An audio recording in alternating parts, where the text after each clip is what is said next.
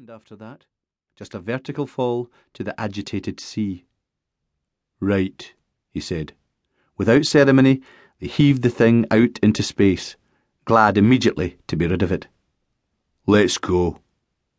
"Man, but that air smells good."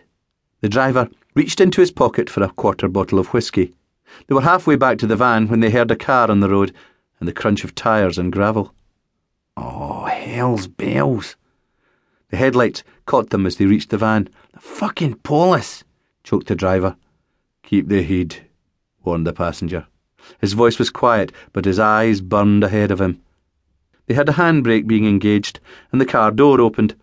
A uniformed officer appeared. He was carrying a torch. The headlights and engine had been left on. There was no one else in the car. The passenger knew the score. This wasn't a set-up. Probably the copper came here towards the end of his night shift. There'd be a flask or a blanket in the car, coffee or a snooze before signing off for the day. "Morning," the uniform said. He wasn't young, and he wasn't used to trouble. A Saturday night punch-up maybe, or disputes between neighbouring farmers. It had been another long, boring night for him. Another night nearer his pension. "Morning," the passenger said.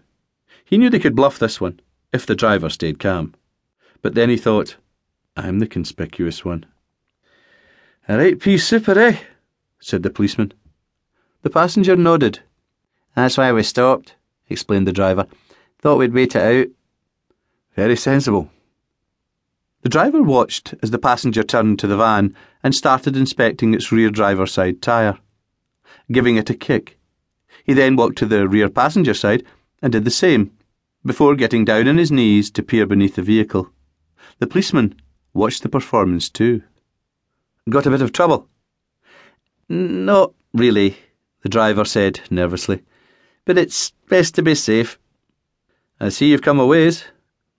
The driver nodded. "Off up to Dundee." The policeman frowned. "From Edinburgh? Why didn't you just stick to the motorway or the A914? The driver thought quickly. "We've a drop-off in Tayport first." "Even so," the policeman started. The driver watched as the passenger rose from his inspection, now sighted behind the policeman. He was holding a rock in his hand. The driver kept his eyes glued to the policeman's as the rock rose, then fell. The monologue finished mid-sentence as the body slumped to the ground. "That's just beautiful." What else could we do? The passenger was already making for his door. "Come on, vamoose." "Aye," said the driver. "Another minute and he'd have spotted your... The passenger glowered at him. "What you mean is, another minute and he'd have smelt the booze in your breath." He didn't stop glowering until the driver shrugged his agreement. They turned the van and drove out of the car park.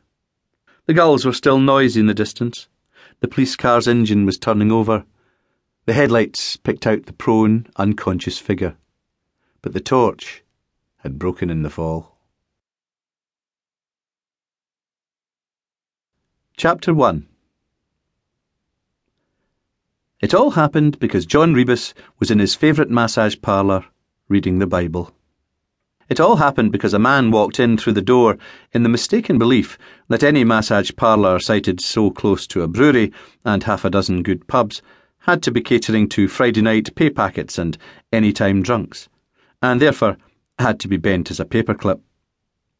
But the organ grinder, God-fearing tenant of the set-up, ran a clean shop, a place where tired muscles were beaten mellow.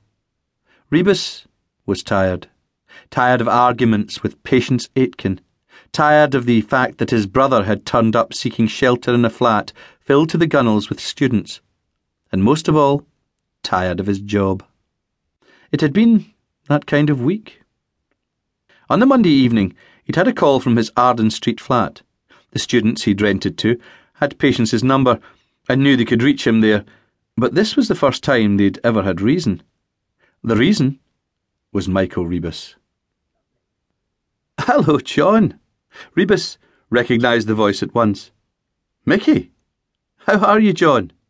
"Christ, Mickey, where are you?" "No, scratch that. I know where you are.